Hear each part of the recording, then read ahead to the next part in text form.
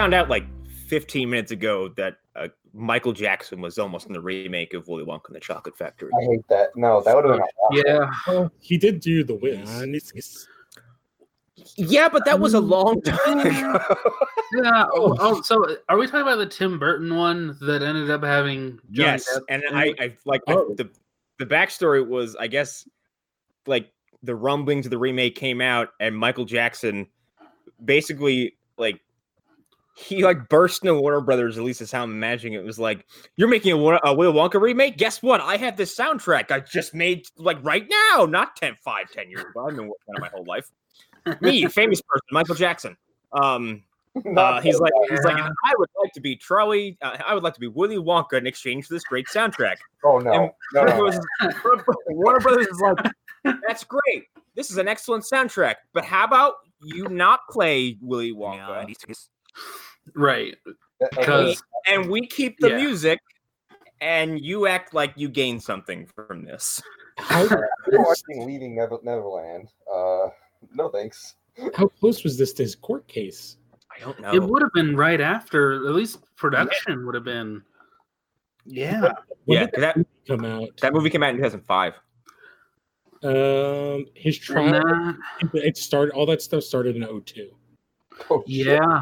So that's probably why he wasn't in it. So actually, hold on. On June 13th, 2005, Jackson was acquitted on all counts. Oh, okay. So, in the middle it of was it. Terrible. I was going to say, is he fucking crazy? Yes, he was fucking crazy. It was during his trial. What if part of me thinks he did that ironically. I feel like he probably walked up to Warner Brothers with a fucking red carpet with a cane and rolled into their office and took off his hat and was like, "It's me, Michael." Well, he basically was Willy Wonka. It's just all the creepiness of that entire story was real. He was Willy Wonka in all the wrong ways. Yeah. I get what I was listening to is I think that was one of the reasons why Warner Brothers was like, ooh, no, like it's too on the nose. Also, like there's been talk about you perpetrating child abuse, and you want to start in a movie where an eccentric factory owner essentially kills a bunch of children. I feel like you left the joke out there when he said too on the nose. Yeah. I mean, God damn it.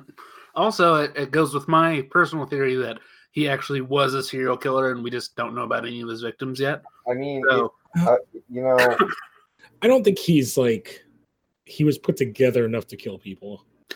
Yeah, but I mean, here's the thing. My theory would work a lot better if it was the turn of the century, the 1800s and early 1900s. Are you saying he's a Jack the Ripper candidate? Like, yes. Yeah, like or even the guy who the doctor who basically ran Hollywood with all the blackmail he had on people. Oh, you mean the guy how much for sure?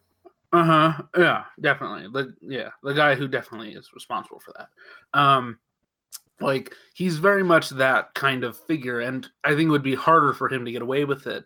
But at the same time, if you look at just based off of listening to people talking about that documentary that HBO did, he had an infrastructure that seemed very well built for child molestation.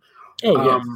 And building on top of that infrastructure a way to kill people doesn't seem that implausible to me. I don't want to watch this documentary, but I feel like I have to. Yeah, I don't want to watch it. It's rough. I watched the other one, which was really crazy, which was what was it called? Abducted in Plain Sight. Yeah. Okay, that was the next one I was about to mention. And here's the thing with that, like, oh fuck off! Who put that in the chat? I did. God damn it! God damn it! That's horrifying. Yeah. That one. So I was like, I hadn't heard about it, and here's that documentary is a hard sell if you're just telling people what's in it. Mm-hmm. Yeah, because I was talking to someone at work, and they're like, "Yeah, Abducted in Plain Sight's on." I'm like, "What's that?" And they go, "It's a in a house. It gives the father a handy and sleeps with the woman, then kidnaps the daughter." I'm like, "Why would you watch that?" Yeah, except they mixed up the order of that. Whatever. And I forgot to mention the aliens. Mm-hmm. It just gets worse. think the worst part of that documentary is like after a certain point, you're just like, why are this? Why It sounds like a lot of things that have like situations where there's like an instant problem solver where it's like, hey, don't do that. Okay. And like Get the fuck out of here. People who were responsible for a younger human were like, no, this sounds like a good idea. Well, there's a big part of it that is that they were Mormons, I believe. Yes, I think because I listened to a podcast talking about it. Yeah, and they're Mormons. Why is the roadmap between Mormons and aliens so fucking short? Aliens fit into the narrative of the religion very well. Yes, that's true. Like it's not a short or long jump from everybody gets their own planet when they die to aliens exist. Like I guess not. So yeah. Religion is based on like a 13-year-old con artist, right? Who talked about golden plates that nobody ever seen. I always imagine him as an adult, but then I think about it and I'm like, he probably wasn't. No, he was a teenager. He was like 15 or 16. Oh, for fuck's sake! Mm-hmm. Yeah. Golden plates in the forest. Also, you got to remember, this is the time of like the Old West and like westward expansion and all that stuff. So like. The way he's dressed is very like Red Dead, and so there's a whole outfit there, and it all makes sense when you're like, oh, he's just a religious snake oil salesman. That's all he is. He's also 13 years old. That's the problem. I'm gonna look up exactly how old he was when he started all this. Because like, if a 13-year-old today came up to me and like was talking about golden plates he found in the forest, I would beat the fuck out of the kid. No, just kidding. Produce them. I can't.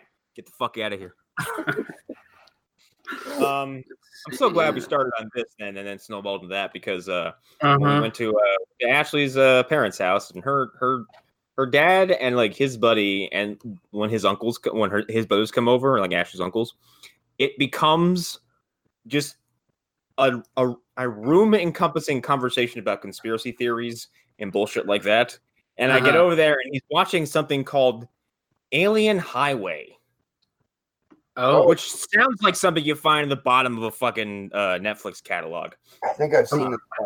I wanted you to say that he was watching the Stan Romanek documentary because no, but like it's like it has to come up somewhere where I'm like it's funny because it came through the white noise of the room. It was like blah, blah, blah, blah, blah, whatever people were talking.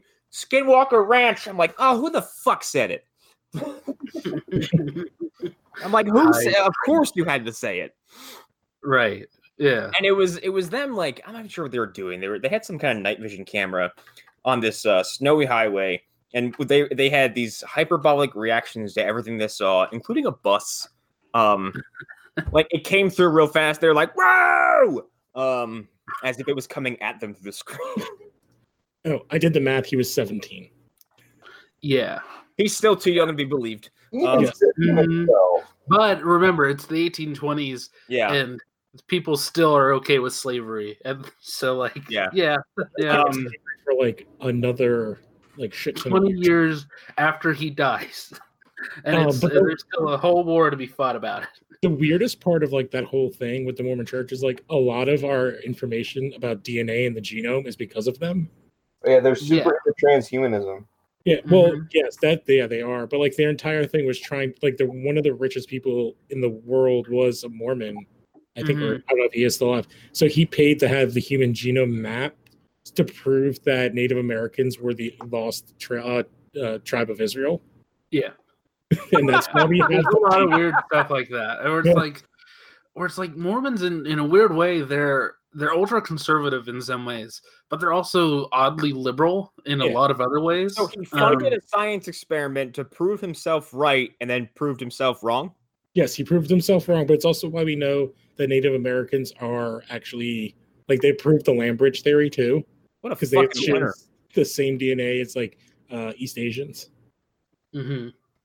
Great job. Like Hunter was saying, they're like really big into transhumanism. Yeah, they're like, so like the show The Expanse, which I think I've talked about on here before.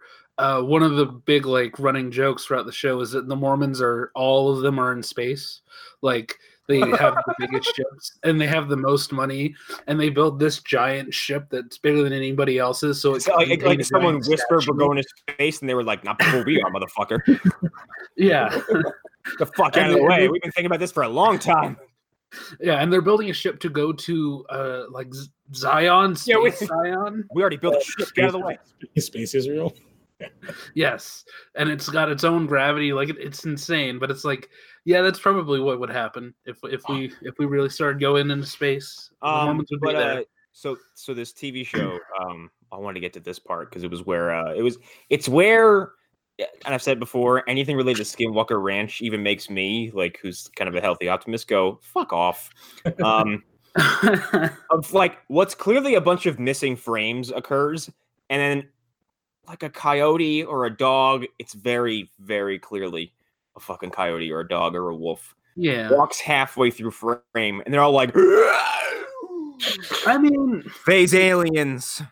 So here's the thing. The stories about Skinwalker Ranch have kind of poisoned the well, I think, in that department, where you can kind of go there and like hyper react to things. It's kind of like I can't remember the name, but it's like if you decided to do a video about the Japanese death forest, and just overreact, to everything that you see, and it would be what?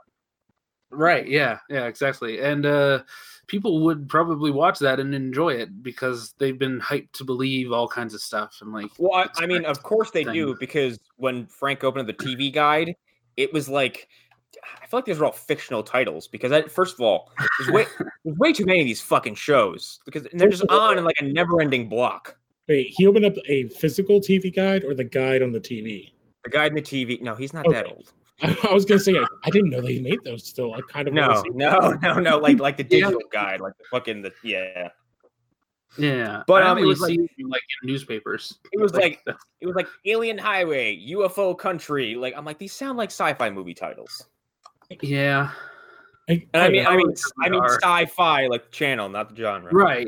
I mean, I wouldn't be surprised if they like pair the production crews and they like shoot them at the same time. What are you doing here? What are you doing here? Well, that's like my favorite thing, kind of from listening to Rogan, because he did that show for a season.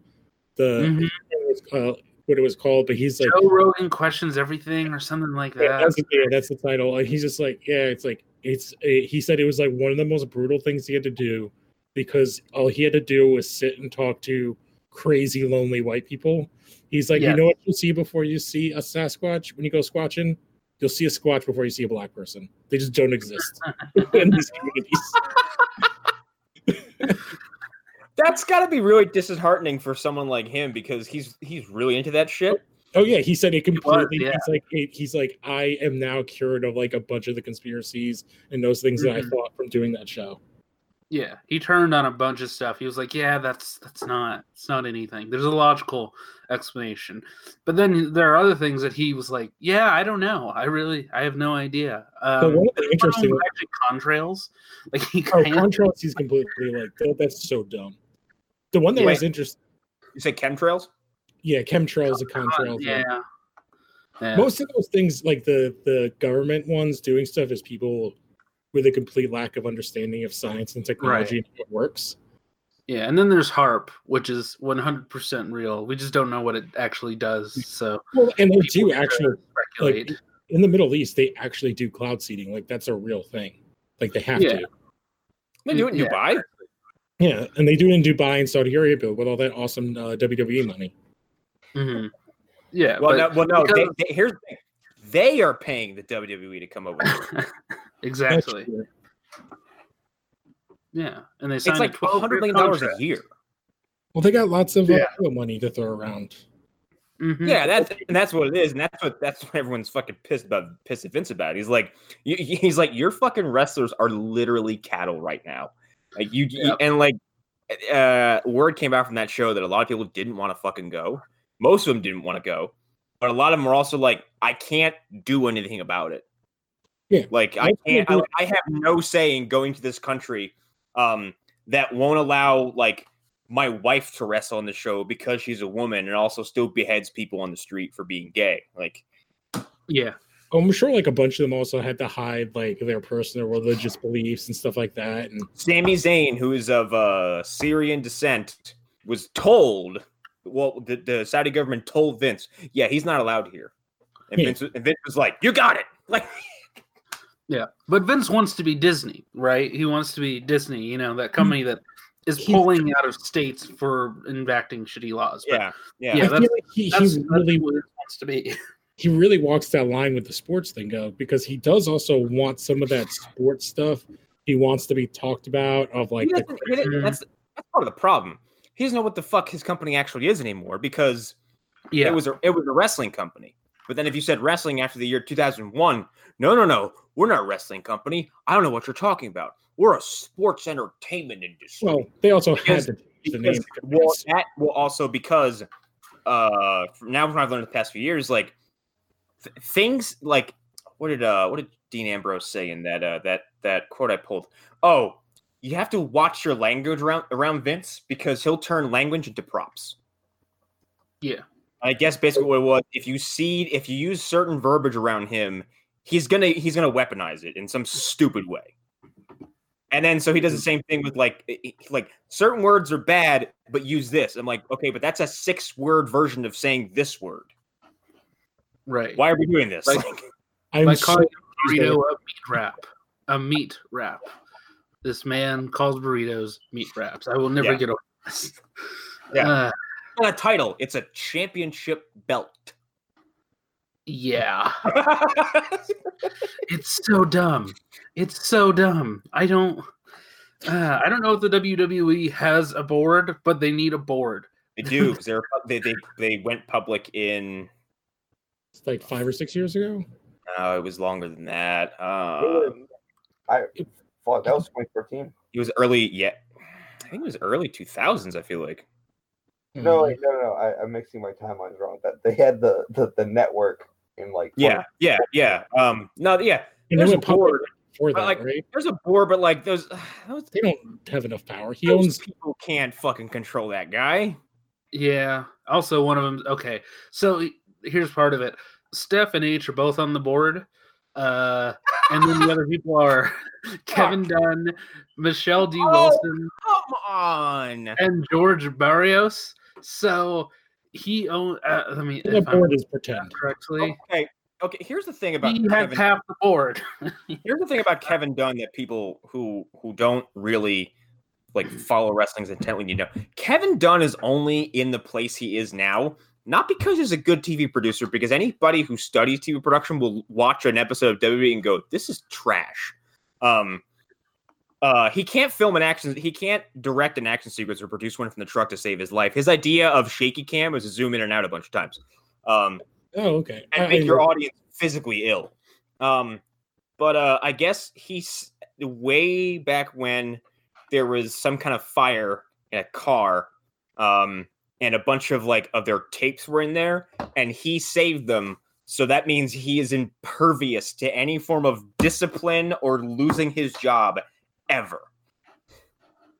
That is the story. He is like basically invincible because of just that one thing. He can fuck up left and right and just be there until he's dead. So as long as Vince has a pulse anyway.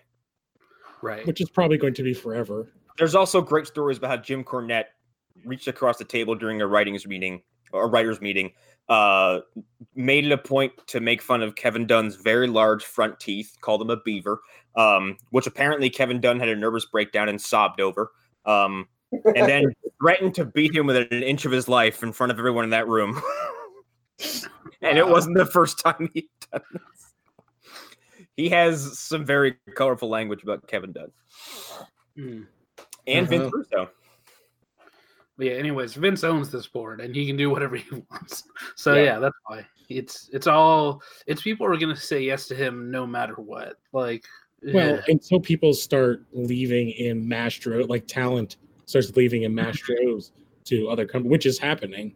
Well, even if those other 3 people who I mentioned turn against him, like I feel like Steph and H, he can maybe get one of them to turn against him, but I feel like one of them will always vote with him. Probably it's gonna be Triple it would become more, and this goes to like our chat conversation of what happened in Russia when like Putin stepped down and then somebody else came in as the president for like 2 years, and then he's like, "No, you're doing a bad job. I need to come back." Like That that's happened? what happened. Also, he was prime minister, so Yes. he basically was just like he took a slightly lower position, but like, yeah, he still is like the richest man on earth. Yeah, Probably. Vincent stopped being. I didn't know he did that, Putin. Yes, he did. Yeah, And then So came back. he stepped down and then was like, nah. yeah, he stepped down to another position. It was and just then- like, get out of my chair. yeah, it was for 2 years. And he's like, "No, you're fucking it up." Yeah, Yeah. that whole thing. I can't. I think it's the hardcore history. I think he did like a whole thing on the oligarchies I listened to, and it's so interesting. I'm kind of on a kick with that lately, so I'll have to look that up. I actually watched something called Oversimplified. Yeah, it's really good because a lot of it is about like how Putin was picked because they thought he'd be a pushover, and that he basically killed everybody. Wait, okay, hang on. Come on, Russia. Well, this is like the previous. This is like the It's main fucking communist. happened before. Yeah, Well, also, there's a lot of stuff like so the Russian apartment bombings, which is their equivalent to 9/11, which started the Chechnyan Wars. Nobody knows about the Chechnyan Wars here in America because they weren't covered because they were happening at the same time as invading Iraq and Afghanistan. I've only ever heard them like brought up, but I've never taken the time to look into them. I probably should. well, they've had a bunch of terrorist attacks. There was like the one that was in like a theater that was crazy. Yeah, but the apartment bombings, one of the bombings was announced on TV days before it happened. Oh no! So Somebody, you mean like Parkland was here? right, Oh, like a except news, for this. like a news anchor, like said this building has been bombed, and then they pulled that footage and it was deleted, but people saw it, so they know it happened. And days later, that building blew up from a bomb in an apartment, like a improvised explosive. So yeah, like it's most likely a fake bombing that Putin set up, like a false flag attack to start a war with Chechnya. So Mhm. yeah, Wow. Yeah, he's done some. That's like it goes back to the other thing I said in the chat was, if you watch, I think it was in HBO Real Sports on the Olympics. I think it was either the Olymp. They did like two. One was on the No, Olympic on venues now, and one was on the IOC. I think. Mhm. The only coverage from that, like that wasn't the games I ever saw, was the condition the Olympians were staying in, because that was consuming the headlines. Yeah, which if one of the things of the IOC is like, look where they do these Olympic Games. You had Sochi. They were in China, like in Beijing a couple years ago, and they're going back to China in like 2 years. And then weren't they trying to? FIFA was putting one in Qatar, and then they were also there was an Olympics in Rio. It's like they put them all in these countries where there's like the most corrupt governments that will just do whatever they want because they just don't give a shit about the people, and they're totally not for profit organization. The Olympics? Yeah, it's a complete horseshit thing. But yeah, like the Sochi trying to get the Olympics was like a huge thing because they were able to put a shit ton of people to work and then show off the power of like Russia to the world. And it's what kept them in power. I mean, the Olympics are basically just a stand-in for war, really. Yeah, it's a war parade kind of thing. Yeah, like that's what it is. Because the amount of money that they spend on the Olympics, it's pretty similar to what you spend ramping up to going to war with another country. Yeah, well, for countries that are not like highly, like. Well, and Hitler saw the Olympics around his time as a chance to be like, watch, the black man is inferior. Shit. Right. Everybody. Well, he didn't really care about black people. With his fucking arms crossed the whole time, just sitting with a friend. Well, they didn't really care about black people. There were any black people in Europe, basically, at that point in time. Right. It was really just like it was like it's Russian superiority with all their amazing steroids. Mm-hmm. Yeah, I'm building a habitat for wolves. Because all the Ivan Drago video of a wolf. Well, that's one of the funniest things. Like all those records from the Olympics only got broken, I think, in the last couple, and especially the track ones, and it's been by all these Jamaican teams where they all got popper steroids too. Yeah. Oh fuck! I had a thought and it's gone. No, what was that channel called again? Oh, the podcast or something, Hardcore History. Oh, okay. Yeah. The other thing, the Olympics thing, was on Real Sports from HBO with Brian Gumbel. Okay. yeah. Yeah, I watched a bunch of history buff stuff I hadn't caught up with yet, and that guy's fantastic. And if you want a good time, just watch a video where he's watching a Mel Gibson movie. Because Mel Gibson is that guy's fucking enemy. Yeah. Yeah. Because I didn't I knew there were liberties taken with Braveheart. I didn't know that the movie is just like. Oh, it's completely like Harrison Fording the story of Braveheart. It's like horse shit. Like it's the same thing. Horse shit. It's the same thing they did with even though the movie is really good. What was the one with Steve Carell and the DuPonts? Oh yeah, Foxcatcher.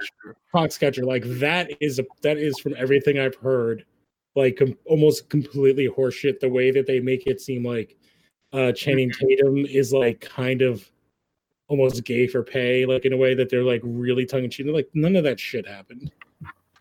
Yeah,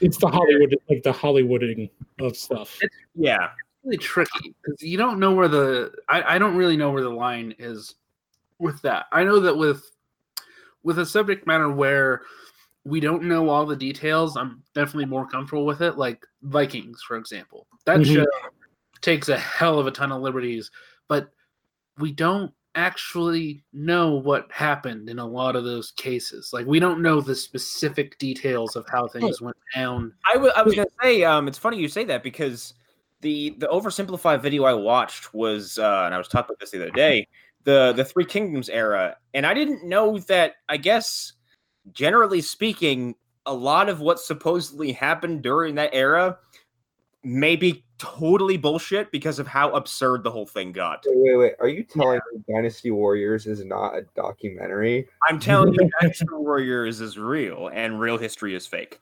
That's right. You're right. Exactly. This is true. They all had magic and big headpieces. Also, cool weapons. Yeah. Yeah. Yes.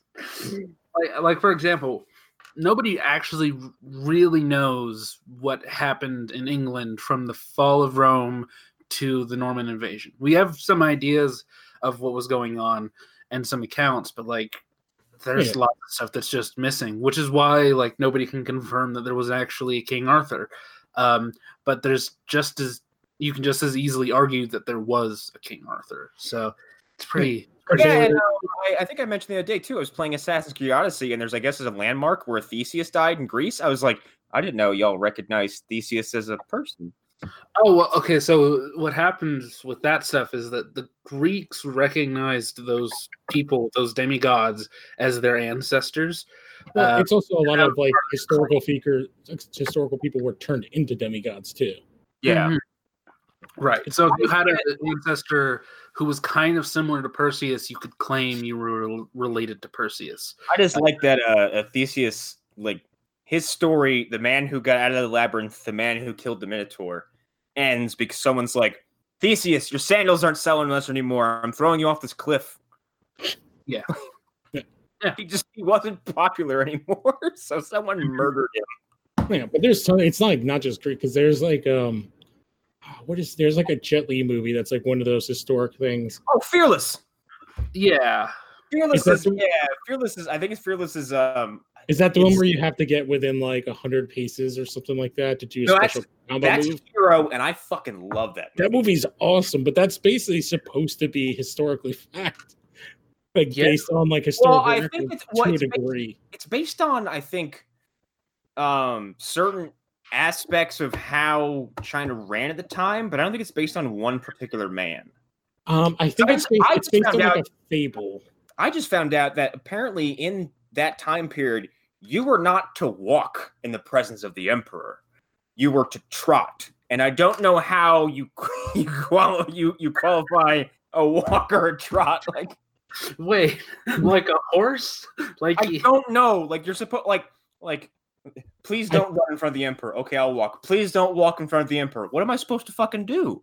I think because like if you're walking, can you please demonstrate? I think because if you're walking, then you're like, are you up to something? Like you're like, I guess hanging around too much. You could not be seen as doing anything that would even be considered suspect. Yeah. Which is weird because I also learned through this Three Kingdoms thing about something called court culture in China, which is I guess was they had all these fucking eunuchs that would work for all these child kings and or child emperors, and because like child emperors were habitually put in power well before they were supposed to, because their dad would walk up and go, "Hi, son, I'm emperor. I know I haven't been around too long, and now I've died." And they drink themselves to death. Yeah, or they have a heart attack or a stroke, or they die at 45 because it was like, you know, here's my life's work. Yeah, I hate you, son. Here's my life's work. But then as soon as these emperors die, the fucking eunuchs swoop in and go, "Hello, 6-year-old. Would you like an apple? Would you like to change the country policy?" Yes, you do. Yeah. Well, it's the same stuff that happened in Egypt a couple of times. But yeah, to go with what you're saying, like that's kind of what happened and why the Mongol like entire horde fell apart. Yes, they mentioned that. Because Genghis Khan is recognized as a Chinese emperor. He basically united the entire eastern part of the world. Like he conquered all the way. He got through Russia and was like marching on Germany, or one of his troops was marching on Germany, not him, when he died. And the only reason they did not conquer Europe was because he died. Well, and the only reason his empire didn't like reach those heights again. Yeah, because of kids and like. Yeah, his son died before he could name a successor. Mm-hmm. So because his son died when he was like 35 from being an alcoholic, and then the way that they worked, it was like a democracy sort of. So all the heads of the families would have to come together and vote on a leader. So they'd have to leave all their fronts and come all the way back to Mongolia. Right. Oh God. And my understanding is that they didn't pick one successor. No, his son, Kublai Khan did not pick a successor before he died. So then it was split into two different groups. Mm-hmm. And one of them converted to Islam and the other didn't. Yeah. Which also caused problems. Yeah. So, which again, to go to hardcore history, that is the best one he's ever done, because they talk about there's like some written stuff from like Russians, or not from Russia, from like Germans who were like kind of moving around talking to Russians. They're like, "Yeah, don't go east. There's these fucking crazy people on horses that will just destroy the shit out of you." You're like, "Oh yeah, whatever you're talking about." And then just one day they showed up like on the wall, like at the walls. In like outside of Germany, they're like, "What the shit is going on? What is that? It's awful close." Well, like one of the things that was also about them is that they were kind of like the real life Borg. Like they would just assimilate people, if they thought like anything about them was worthwhile. Yeah. But if you pissed off the Khan, you were erased from history. Oh yeah. Which is one of the reasons historians say why Afghanistan is the way it is today. Because they pissed whoever was the Khan at the time, or the Shah at the time in Afghanistan pissed off Genghis Khan. So he's like, "All right, we're gonna kill everybody. We'll leave." Then they wait like 4 days, and then when people start coming out to bury their dead, they come back and they kill all those people. Oh Jesus! And then they threw all of their writing into the river, and then just burned everything to the ground. Jesus! And erased them from history. So they're like, basically they took an entire like a rising, what you see in like Aladdin, like this Arabian like continent, and they put it back to the Stone Ages. Yeah. Fuck, man. Like nothing about history can ever just be like, it was no big deal. Like everything is extreme. It's why it's what I'm going back to school for, because like it is like the most hardcore stories in existence are real. Yeah, and actually history is crazy. The whole Three Kingdoms thing, it's even as ridiculous as I imagined it to be, just based on like growing up around stuff that was constantly adapting that into some form of piece of entertainment. I guess the Yellow Turban Rebellion was far worse than I thought it was. And it was millions of people. and so like I guess whoever the reigning emperor was had to like they sent out like we need every fucking warlord in the country, and it was like that Gary Oldman thing from The Professional. Get me everybody. We need everyone. Everyone. And I guess like all of them were like, all right, there's a fucking rebellion, and all of them showed up and they fucking stomped this rebellion so hard. Well, so they say like I think it's like a couple of times like China, including like the Mongolians, have changed like ecologically like the Earth.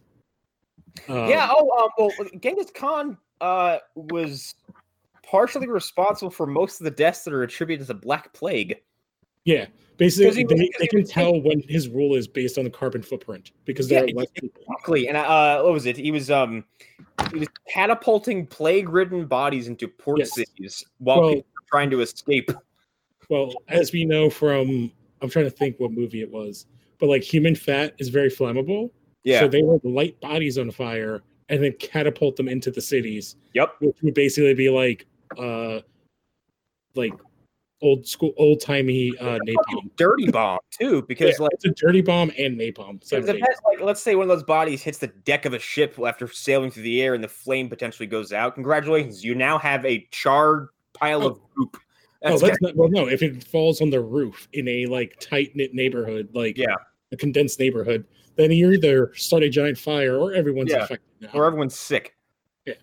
Yeah. I also read that I read that the line from 300 and I guess the lines from like various writings on Thermopylae was Xerxes' army was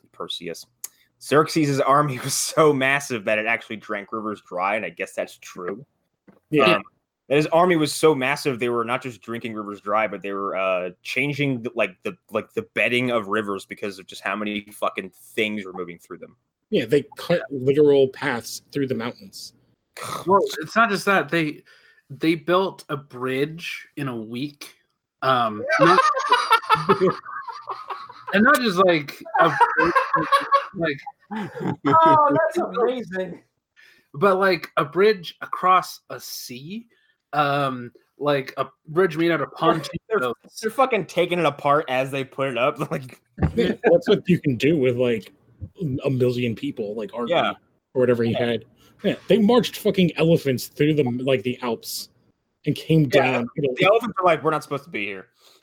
Like that's where like you get like the stories. It's like like people like or like Bible stuff, or it was like like behemoths and all these mystical creatures. And to go back to what we're talking, it's like it's a fucking elephant. If you've never seen an elephant before, like your brain would fucking explode. And that's and like I know people who can't understand the idea that 300 is supposed to be an exaggerated version. And at one time I said this, I think it was actually at my ex-girlfriend's house, and her neighbor was drunk as fuck. And he's like, "You're stupid. None of this shit ever happened." He just walked away from me. I'm like, I didn't say there was fucking monsters with sword hands, you idiots. Like, right.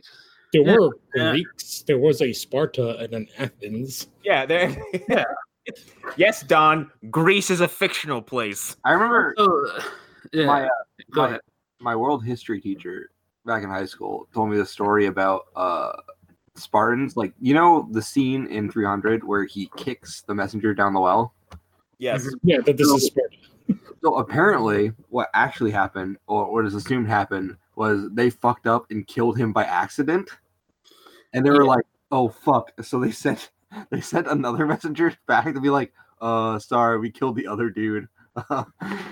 Like the whole them killing the messengers thing is them just like fucking up and like getting so angry and killing. Well, I've read other things that might contradict that, because I guess when they sent messengers to Greece, and I can't remember what, I think it was actually Sparta, to like before this whole shit went down, and someone said, if Xerxes conquers your country, no one will be spared. We will kill your women. We will kill your children.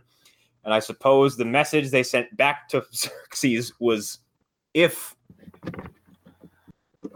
That's it. If. I'm like, Jesus. Well, they were mastered the finger 300, thousands of years before it fucking existed.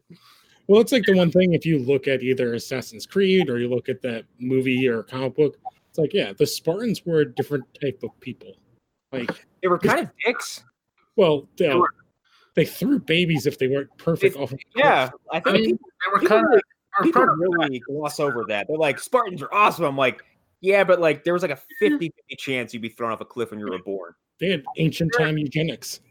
Yeah, they're awesome in the way that like Nazi uniforms are awesome. I guess you could say. Well, they're awesome the way you can respect their prowess for battle and like. I guess like, right. Hey, you guys developed a pretty fucking good country, but it's built on lots of very ethically ambiguous things. And then you look at like, which culture survived and took over the entire nation? Not Sparta. Well, yeah. Well, you could say that Greece is kind of built on like one smaller kingdom in all of Greece. Like, I like that part. Let's take that. Oh, and let's take that part, and let's take that part, and let's make this into an actual country. Yeah. And then they just take over all of India. And they also had slaves who they were just really not shy about just like, yeah, go kill that guy. Who is a slave? It doesn't fucking matter. Just kill him. I guess one of the Agoge, I guess, or it's the Agoge? Yeah, what if the like the process to become a Spartan soldier was, yeah, here's a knife, go out at night and kill a slave and don't let anybody see you doing it. Oh, so there were two parts of that. Go out and kill a slave and don't get caught, and then sneak into a woman's bedroom and have sex with her, regardless of if it's against her will or not. And if she can fight you off, if she can fight you off, you do not become a Spartan soldier. And also, it's your first time ever being with a woman, because having gay sex was part of training as a Spartan. Also, have fun. Women are also trained in combat. Because if we die, they're defending this place. Yeah. Well, the gay sex was like part of the culture as well as like the boy sex. Well, no, it wasn't just that. It was part of how they fought so well, because a younger man would be paired with an older man, and it would be encouraged that they would fall in love, so that they would be better in battle at protecting each other. Well, you say like man, but these are all like 25, and then the younger man is like 15. Yeah, my understanding is that it was like 40 and 20, but yeah, or no, but the combat bond thing you're talking about, I've heard brought up before. And like I guess there's a story too about how before Thermopylae they were getting ready, and Xerxes sent spies over, and they came back and said, "Well, what does those look like?" They go, "We're confused. They're braiding their hair, they're oiling each other up. We don't know what's happening. We think they're a bunch of pushovers." Yeah, they thought that they were fighting metrosexuals or something like that. Well, that actually ties into something that's like apparently a thing that happens even today. Is that so? You know how like army bases work, where they have like the housing for the families. Mm-hmm. Where they all live in a neighborhood. Apparently, it's a thing that if people are in the same unit, that they kind of swap around in order for like everybody to kind of like that they're one giant family. Oh, and that's like part of the culture. Weird. Yeah, so that like you care about like so that every woman cares about every man. And then every man cares about taking care of the families when they get back. That's a disgusting way to go about it. Trying to set the same level of empathy from one person to the next. Instead of so that like if someone doesn't come back, you're all one giant family and you all care about each other. You're all upset about it. And you all have the same reaction to it. Exactly. That makes a lot of sense. I mean, because if you go back to earlier in history, like there's not really an account of war the way that it grew to be later on, because everybody was like literally family. Even people in other tribes, they might have been family. So yeah, that's fascinating. Yeah. But the whole the man on man thing, like, or man and boy, it always bothered me in the movie 300 when Leonidas is like, "Oh, the Athenians, well, those boy lovers." And he said, "I'm like, shut the fuck up." Yeah, I'm guessing a lot of that is like lines from the comics. So I wouldn't put it on Rodriguez. That shit came from Frank Miller. Yeah, that's Frank Miller shit. Who is such a stupid edge lord, but he's like, the Athenians, me, you're gay. I mean, the guy who's wrote a book called the what was it? It's not the Superior Race. What is it called? Dark Knight 3, The Master Race. How did no one see that as problematic? I saw it. I was like, wait, what? Oh no, I mean the people who get paid to let these things come out, as books. And I think he has another book coming out for questionable choice. Is that what you're saying? Well, like it's like he brought this to the same people he brought Holy Terror to, and they were like, "What the fuck is wrong with you? You can't do this." And he's like, "I'll do it anyway." And then and he's doing another book for them soon, I think. Stop giving Frank more work. It's because he made the one book that everyone thinks of when they think of Batman. I mean, you're right. You're correct, but at the same time, like, if George Lucas announced he was coming back to filmmaking, nobody would let him do it. No, you know that you're wrong. There are several studios. Not where I thought you were going with that, but it was still good. But you're telling me Sony wouldn't give him shit? Paramount, Universal.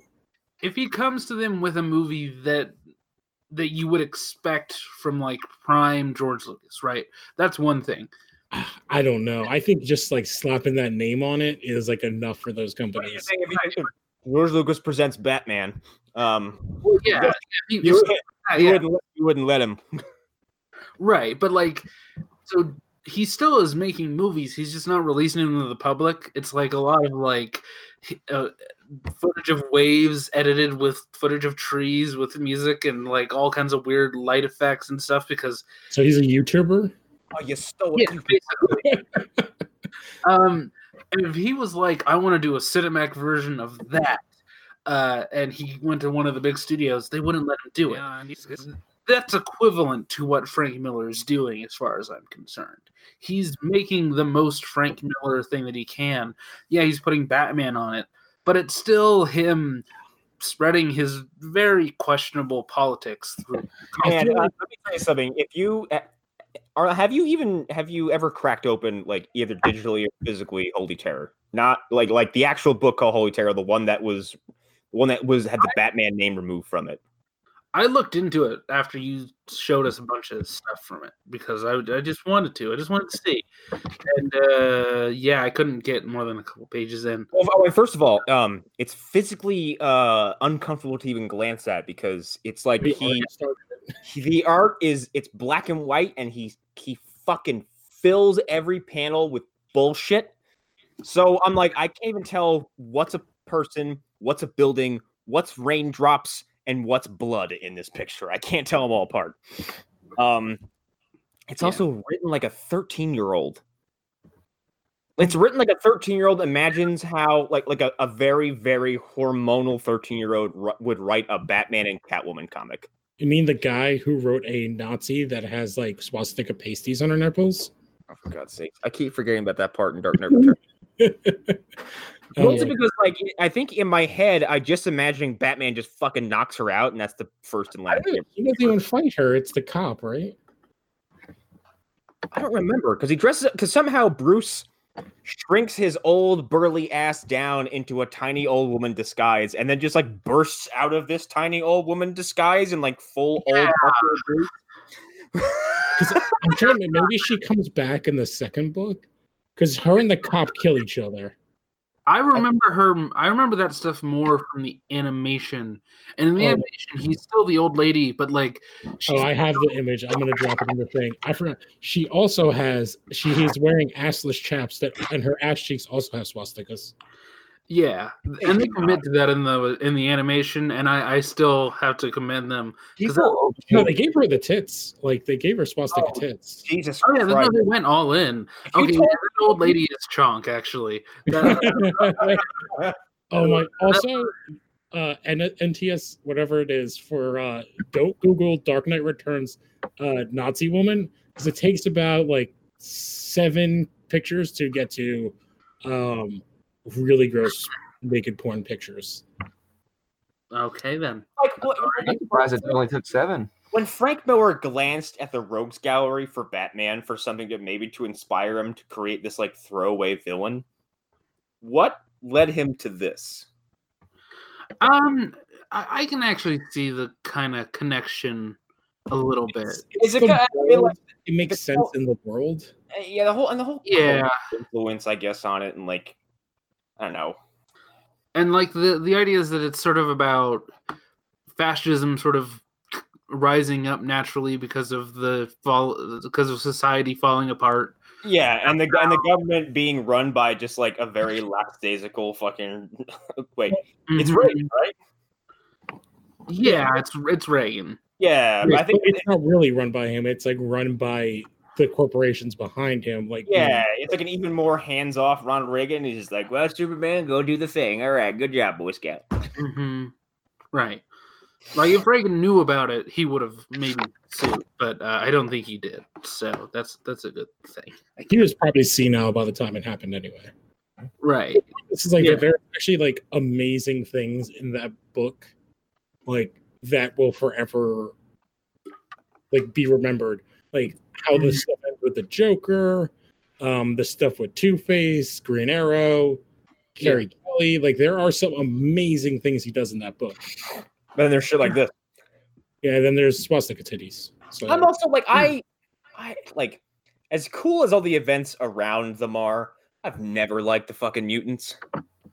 Yeah, I was like, yeah, you're a bunch of like misplaced youth, and like maybe you're what Bruce could have become if he didn't find some kind of calling.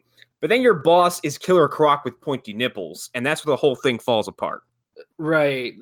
Like the problem is that so he's such like an old hipster, even in the 80s. Like he feels so out of place and out of touch with the youth that it feels like a very inauthentic look at youth culture and where it might go. Well, it was you get that was when they start talking because they speak like idiots. No, they speak kind of like this weird like 50s talk, like it's something like that Stephen King does all the time. All got fucking switchblades and leather, and they're all saying shit like slice and dice. It's like 50s talk on like an old man's view of like 80s punk. Yeah, right. Yeah. But it's completely disconnected from anything that's actual punk. Yeah, so connect. Yeah, when I was looking into punk culture when I was in my teens, I always wanted to get a pair of Bebop sunglasses. Exactly. When I was like 7 years old watching that cartoon, I did want a pair of Bebop sunglasses. Yeah. I do think the mutant leader works. For me, he works because of his whole like monosyllabic thing, and like he feels like a unique character to me. Oh, that whole fight and everything about them, like they work as a concept. They're just dumb by them. Like when you just read what they're saying, but like the concept of them works. Yeah. And I think that they should have leaned into him actually being like a mutant. Like he should have like gills and like and stuff like that. Really weird dude for no reason because he's got teeth, he's got fangs. And like see like a total chud, like just a fucking he's a chud who took too many steroids. Yeah. But then again, everyone in that book looks like they did too many steroids. Like even fucking old Green Arrow is like beefy as shit. Yeah. And then you have Superman. I'm like, there's no way you fit through any door on this planet anymore. Hey, Clark, you want to get? All right, I'll just let you pass through. Go ahead. Frank Miller draws.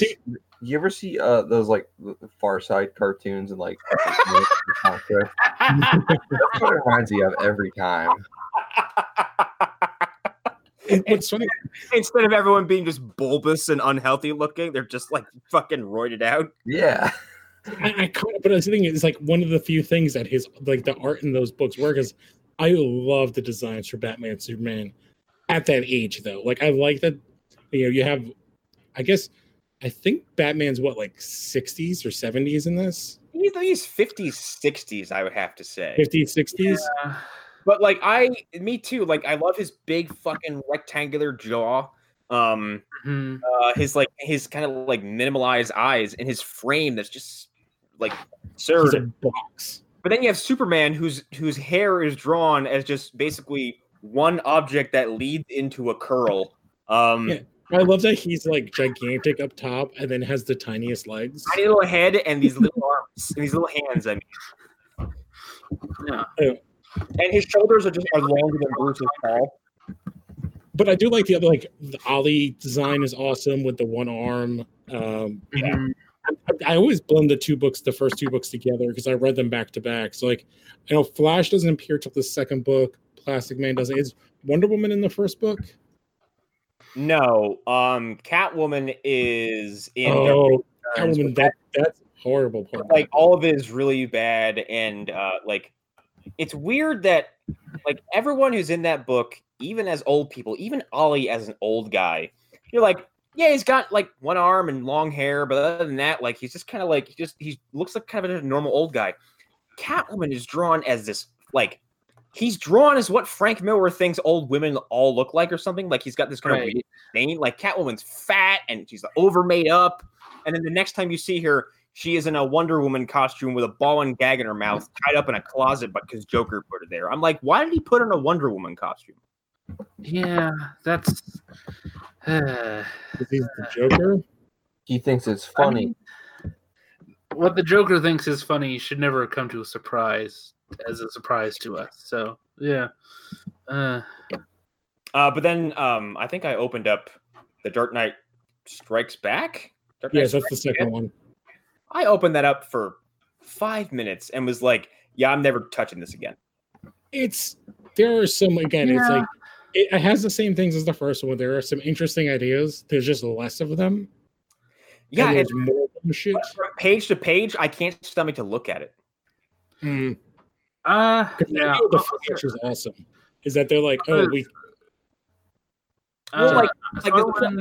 that one frame of Batman where he's got his feet up on the Bat computer and he's got his hands behind his back. I'm like, why does he now have the body of Adam West? Well, there's like a part of the story is that they throw him in a Lazarus pit. Yeah, they do.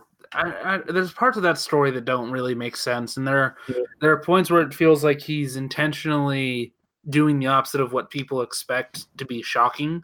Oh yeah, he's definitely like pointing his nose up at the first book. Like he's like, really, this is what you like? You don't like my proto-fascist allegory? You don't like my Nazi assless traps? I mean, Lex Luthor as like a basically. No. We didn't ask you to do that. You're not George Miller, so don't do that. We did not. We do not need Luthor to be Fisk. We get it. You wrote Fisk on Daredevil. You don't have to combine those two characters into one thing. That's the funny thing, too, is no one ever wants to talk about Frank Miller's Daredevil because everyone's always distracted by the stupid shit he's done. Well, yeah. And Frank Miller's Daredevil is probably almost as relevant to what that character became to what Dark Knight is. I guess. Like, it's not like people talk about it all the time. It's like, I guess nowadays it's really not that big of a thing. Daredevil is only going to get so many more chances to be embraced like other heroes have been. And I think the universe keeps thumbing it down. Well, the show was going to do a lot, and then fucking Netflix happened. Yeah. I think that show did a lot for the character, though. That's true. Popularity-wise. Yeah, and I think that because we know to some degree how popular the Netflix shows were, even though Netflix easily could have been lying. I think it did a lot for what Marvel's willing to do in terms of tone. I think those shows and Deadpool are a big part of like what we will see Marvel do going forward. And how they will treat future characters, especially when it comes to whoever they put on Hulu, like on Hulu. Like, I would be very surprised to not see them continuing to go, especially on that app, to like push for that like darker tone series, like because Daredevil and Jessica Jones, which I haven't watched the new season yet, but like they fit that more than the other two characters. Mm-hmm. So, like, but I think that they could do like a Midnight Suns or a Blade or. Yeah. We already know they're doing Ghost Rider, so like. I mean, Ghost Rider. Yeah, they fucking wrestled either way. In the grip of who the fuck has Agents of Shield? ABC Television. It's. I feel like there was some finger prying to get. Well, it's technically a spinoff because it's the same actor, it's the same everything. Right. Also, ABC Television has produced all the Hulu stuff and technically all of the Netflix stuff. It's just that, Jeff Loeb has been more hands-on with the Agents of S.H.I.E.L.D. stuff, I think. That's my assumption of it. I'm sure he's pleased as punch to be working in the superhero show without any actual legacy superheroes in it. Mm-hmm. He's like, I wrote 2 of the best Batman books ever made. They're like, whatever, this show about Coulson. Yeah. They did like a season about Deathstroke, and then they did like 3 about the Inhumans. Deathstroke. Not Deathstroke. Deathlock. Deathlock. Yeah. Oh, it's the problem with comic books. Everybody has the same goddamn name, basically. Yeah, that's that. I mean, there's a character named Slade Wilson, and then there's a character at the other studio called Wade Wilson. So you got Deadpool, Deathlock, and Deathstroke. So, mm-hmm. And if you go to Image, you got Deadlock, who's right. Not to mention Deadshot. It just keeps on going. Great. Mm-hmm. Except that Deadlock is not. Deadlock is that red Wolverine guy I showed you, who's just like Rob Liefeld was like, I can't drop. Yeah, fuck it. He's Wolverine. Except this one eats people. Oh, that's his gimmick. That's Wait. Going to be copied by the Ultimates. That is. Wait, there's a Deadlock analog for Sabretooth? Oh yeah, he took all of his shitty things that Marvel was like, no, your art sucks, go away, and just did them at Image. Because there's like a shitty Captain America, there's a shitty Wolverine, there's a shitty Sabretooth. Yeah, a shitty Captain America with giant tits. Yeah, let me. I got Deadlock right here. And as soon as I drop him in there, you're gonna go, oh, that's egregious. What was the Captain America was like? It wasn't Agent Liberty, but it was like something stupid like that. It's Agent Liberty's a real character. Yeah. So there's Deadlock. I don't know why I didn't load a thumbnail, but there's a link. Sometimes it does. Sometimes it doesn't. For those who can't see, Deadlock is just take Wolverine and just change his color palette to red and white, and that is the farthest step you have to go. Legally distinct Wolverine. Right. He's got the pointy things on his chin. Yes. Yeah. And his thing is that he has fangs and he drinks people's blood because you can't give him claws. So I guess give him fangs. Mm-hmm. Yeah. Oh my. Sorry, I'm just enjoying like the 40 worst drawings of Rob Liefeld is like a page. And they're so good. Of course it is. Everybody has swords. Swords and guns. Oh my god, this is the best one so far. I don't even understand perspective. This that's all this should be called. Yeah. Some of the whoa, what the fuck? It's important to remember he started very young. Why does he have Mega Man legs? How far away? He looks like Zero. How far away is his? Like, how long are his thighs that his shins are that big in front? What am I looking at? Oh god, his thighs are 6 feet long. It looks like he's got they're like shackles almost. Oh my god. Okay, I'm gonna try to break this down for people who listen to this. All right, who is that? Who the fuck is that guy? I have no idea. Is it Shatterstar or some fake Shatterstar? That Brigade or one of his fucking stupid ass. We'll go back to the page. I know too many Image characters. And then I know like 7. He's got like I said, imagine Mega Man's legs, but add like stupid fucking thrusters in the side and what looks like a muffler on the back of them, and like just tubes, and then like hydraulic tubes in where it's like where his name is Shaft. Oh my god! And he has swords and knives. Of course he is, and he has arrows, but I don't see a bow. Here's another one.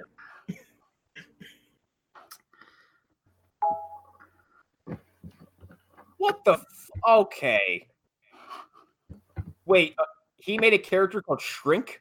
Yes, but I guess he shrinks everywhere, but in one spot. That his junk is still huge. Ha ha, Rob.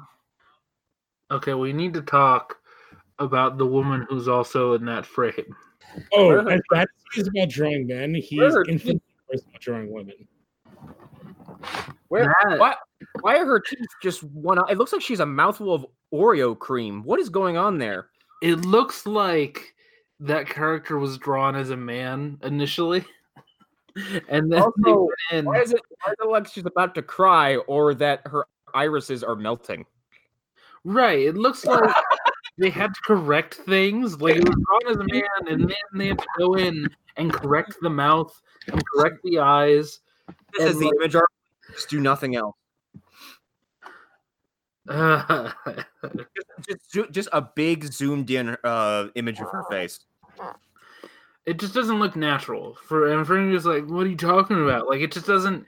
None of the aspects of her look natural. It's like the what's the thing? It's like Mr. Potato Head with her face.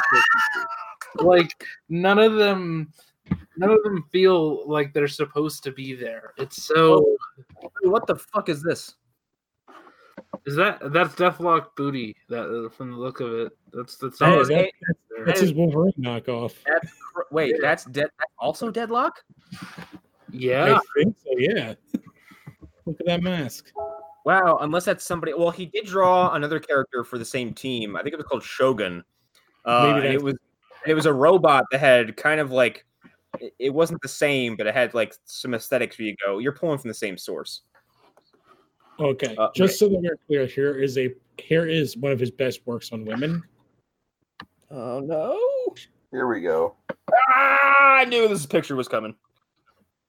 What's wrong with their spine? They don't have any. Oh, what? Where do they not have waists or ribs? No, they don't. No, they don't have ribs. They're not prints. It's not even clothing. Those were painted on those women. Part of me thinks Michael's never seen a woman before in his life. Well, if you think that, then he's also never seen hands or feet. He's lived in a world where all he sees is swords, patches, and guns. He did start drawing as a child, like a real little boy. So like. Yeah, I mean, like he gained a lot of fame. Like before, he'd probably ever had sex, maybe, or seen a woman naked, possibly. I don't know. He's an adult drawing these pictures. Yeah, but how old is these two women? How old is this? This is from a comic book, right? But okay, he was like 19 when he first started drawing comics. So are you saying that Rob Liefeld hadn't seen a real woman till after he was 19? Might not have. 5-year-old virgin. I've only seen like airbrushed like models, and there are some. I can find some Sports Illustrated issues. Right, he's like, I saw a picture of Carmen Electra once. Mm-hmm. And in some of those women, because of the way that they're edited, they don't look like real women. They aren't shaped like real women. That's why we have a big problem with body dysmorphia in this country at the moment. So, yeah. Yeah, it's why you see a picture of a very Photoshop thin woman eating a cheeseburger. Oh my god. This one is hilarious. This is just like another amazing legs. This is way too much fun. Is that Loki? Yes, but not the person on the right. That's Enchantress. What? What the fuck? Her legs are 17 feet long. What? That should not have been allowed. That's yes, Arlen. You want to continue defending him? Why does she have leg warmers on? I'm not saying. I wasn't even defending. I was just like. But I guess this explains the other picture that I was right. His thighs are 45 feet long. Okay. Rationalize it, not even defend it. Like, how did this happen? We're looking at a page. It's a full page from a comic book. There's two characters on this page: Loki and Enchantress. Now, Loki is in 1, 2, 3, 4, 5, 6, 7 panels that are stacked 3 across, 2 on the bottom, 2 on the bottom again. Right. Next to all of those is one panel of Enchantress where her legs are as long as 2/3 of the page. But her knees, are not in the middle of her legs. Her knees are 2/3 of the way down. Her knees are where her are starting. They are twice as long as the rest of her body. Yes. Yet still, she hold has on. Where her butt is starting at the bottom of those first 3 panels. And then the rest of them is all legs. Oh God! Oh Jesus Christ, Rob! And also, I just want to point something out about Loki here. He looks like Henry Cavill in Justice League with his face, with the way his mouth is shaped. that he's always just in that air phase. He's got Before panels, his mouth. Why is it in every panel he's gritting his teeth? That's the only way. He can only draw mouths if they're closed or gritting teeth. Mm-hmm. And everyone has Xavier eyebrows. Yep. Those weird black eyebrows that just kind of like when they get right to the top, they do that hard angular curve down the other side of his temples. The only difference is he's not going, my mind. Yeah, and I was supposed to say we have not talked about his Captain America. That is like an issue. That's like a whole other thing. What needs to be said exactly that hasn't been said already? Actually, now that I just talked about Xavier real quick, let's just take a few minutes because we're not going to review the fucking movie. Yeah. Dark Phoenix came out, and did we all hear its fucking box office gross for the weekend? I didn't pay attention to it, but I came across it, and just just comparing it to other films in that series, it's an embarrassment. It made $33 million opening weekend. Wow, that doesn't happen to superhero movies. It happens to shitty ones. Yeah, that's Venom didn't do that badly. Well, Venom was like a big hit. Venom had like some weird kind of like hype around it after the first weekend. Yeah, and that's like right. After It's like critical reception be damned. Pretty much everything the past few years has been like a success in some ways, and this came out and shit the bed so fucking hard. Well, I think because everybody, like, I feel like everyone, and I mean literally not us nerds, not like TV people, like or movie people, not comic fans. Everyone's like, wait, didn't they literally do this movie? Yeah, it was the first time I felt that the general populace, like everyone, the movie paying public was like, yeah, no, we're good. Like, we don't need this at all. We don't want it. I mean, also, and it can't be stated enough, I think Apocalypse really just dropped the turd in the punch bowl, as the proverb says. I heard this movie does something that breaks Apocalypse so hard that that Apocalypse doesn't even work as a story anymore. Right. Even though the movie is a direct sequel to it. Mm-hmm. The movie already didn't work, so yeah, and I forgot about it. I forgot that Jean already has the fucking Phoenix Force at the end of Apocalypse, and in Dark Phoenix, she just gets it all over again. Well, she gets the actual alien version of it. Yeah, mm-hmm. Which also so they didn't use the Shi'ar; they used some other bullshitty alien race. That's the thing. No. Here's what happened: they had a whole third act with the Skrulls. Right. And then Disney was like, yeah, no, because that's happening in Captain Marvel. And no, well, they also own them. They own the rights to the Skrulls. And I guess Fox had to go and reshoot the entire third act and change it from some kind of, it wasn't just the Skrulls. I guess there was a very similar, climax where Jean, I guess, takes out a bunch of fucking starships. So then they were like, yeah, fuck it. Now it's on a train and some people fight. And that's it. Yeah. And Xavier's a dick again because that's what we do in every one of these films. Right.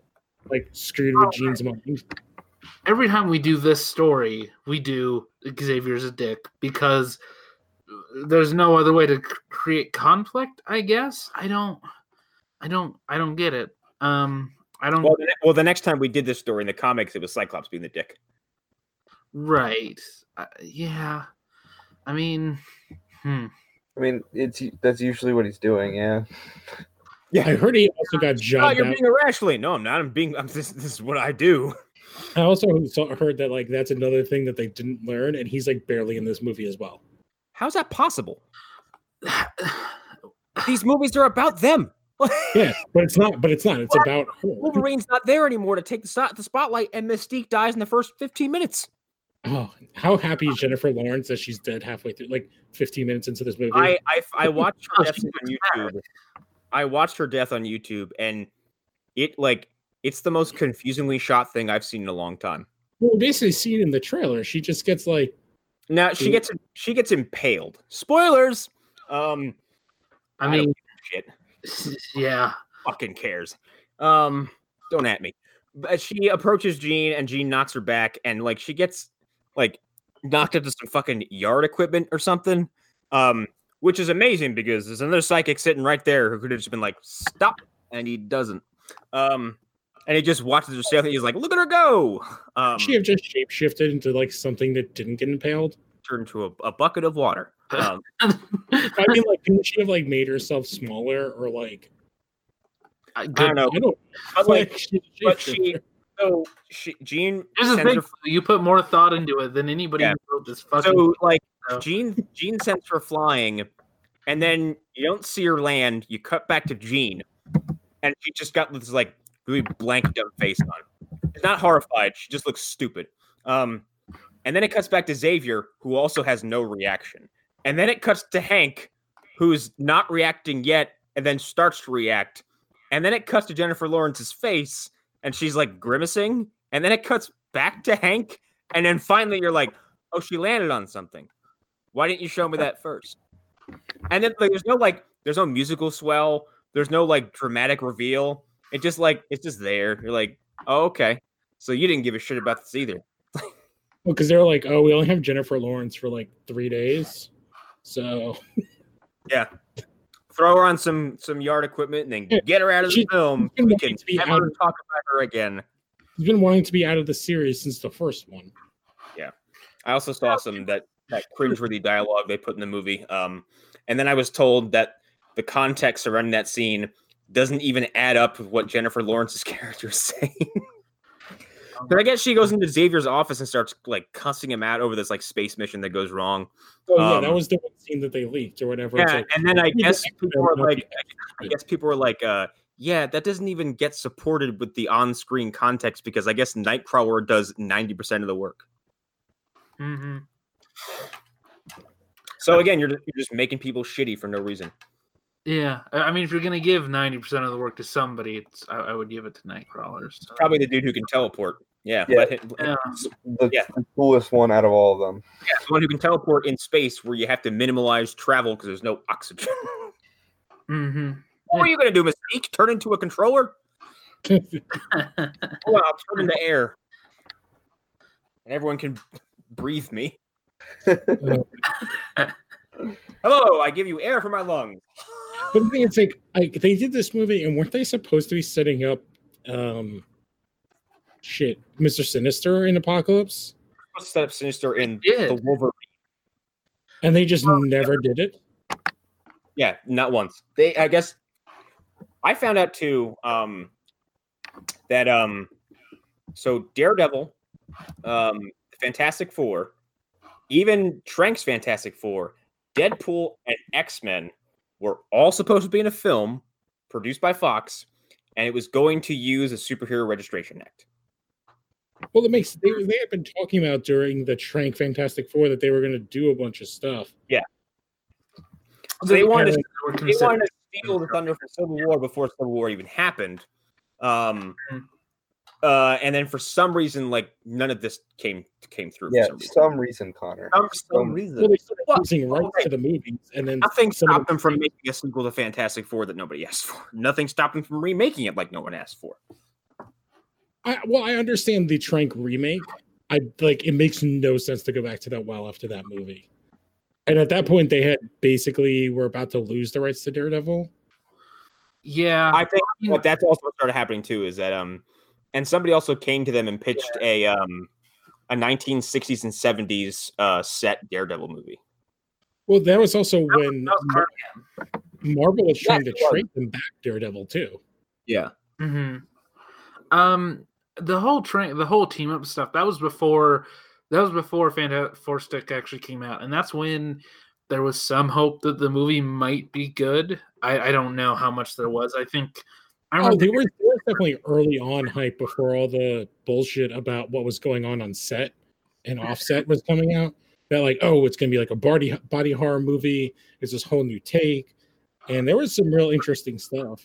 I know Josh Trank keeps saying like, oh yeah, also the way he talks about it kind of betrays his intentions because the way he talks about it is like he's talking about this great old thing. It's like he swears up and down it's real, but then you're like, can I see it? He's like, no. So that's what I heard a movie that was so cool, and everyone got a free hat for going to see it, but you'll never get that movie. So if I cared enough, I'd go back and listen to him on Fat Man on Batman with Kevin Smith. Yeah, that came out like right before the movie came out. But like from my memory, he's just like, oh, it's gonna be so good, it's gonna do all the stuff, and I'm like, dude, you know the movie that's coming out. Like, I understand like not shitting on it immediately, but like.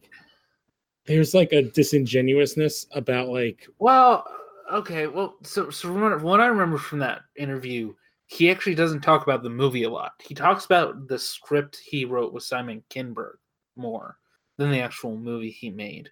And I remember listening to that and sort of thinking to myself, it's weird he's not actually talking about the movie. He's talking a lot about the pre-production and the lead up. He's not really talking about the experience of making the film at all. Someone's like, this is all in the movie? He's like, what movie?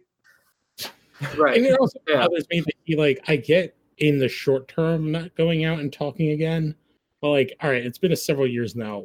Why not talk? I also think that he is knowingly full of shit.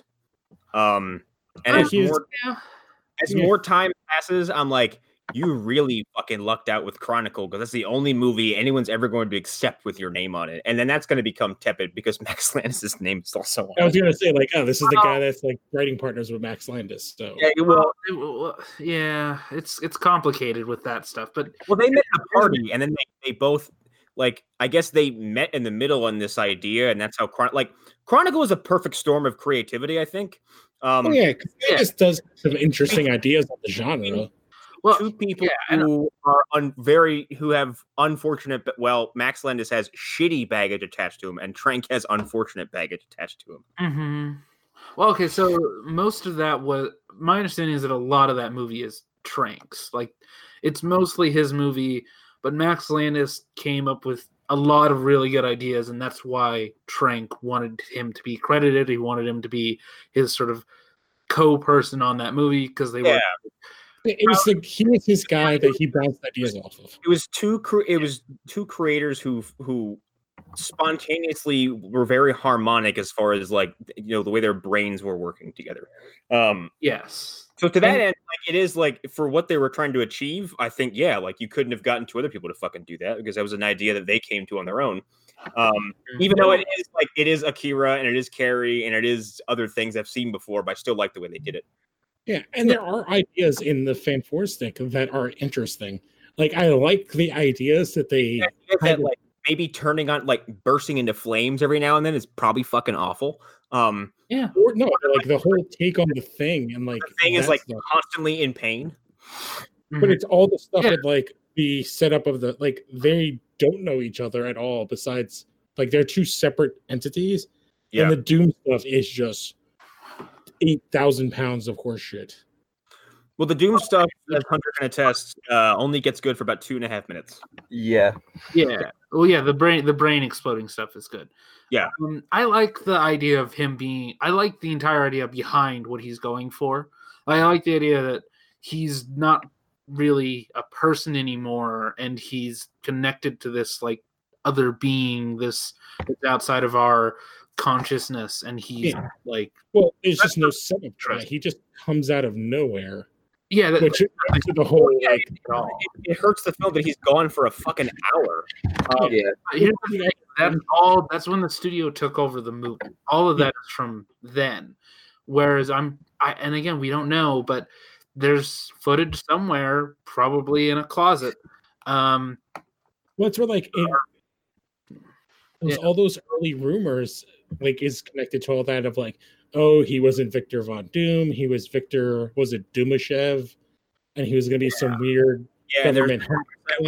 There's like really bad ADR where someone off screen goes, "I see you got Victor Von Doom." Yeah, because they never say his name again. No, they just call him Doom the whole time. He looks like the bicentennial man. Victor the whole time. He does look like the bicentennial man. Look at him. Yeah, and like, I think it's Mara that's gone on and like kind of been like, yeah, it was a completely terrible work environment, and her and what's his name never even met. Jamie. Oh shit. What's his name? Kennedy? No, I think it's Jamie Kennedy. Yeah, Jamie Kennedy's a shitty comedian that did. Oh, that's right. Jamie Kennedy. Wow, I know him. Problems with that script. Like, I think there's a lot of stuff in the script that isn't good. I think that this is a Tim Burton situation where, in the case of something like Batman '89, which is a movie that I love, Tim Burton doesn't care about Batman in that movie. He loves the Joker. You can tell that he loves the Joker. He doesn't give a shit about Batman, and Batman is very underserved in that movie as a result. Oh, you can tell because everyone. Here's the thing about. I'm gonna break. And we're gonna go to Batman for Superman real quick. I know people got upset about Batman killing people on screen, but here's the thing. I got over it when I realized that Batman's got about 58 bodies to his name when it comes to on-screen appearances alone. So I don't really think about it anymore. I watched Captain America kill people left and right, not even fucking blink. Well, he's like on the like, in 89 Batman, Tim Burton has Batman fucking murder people. Yeah.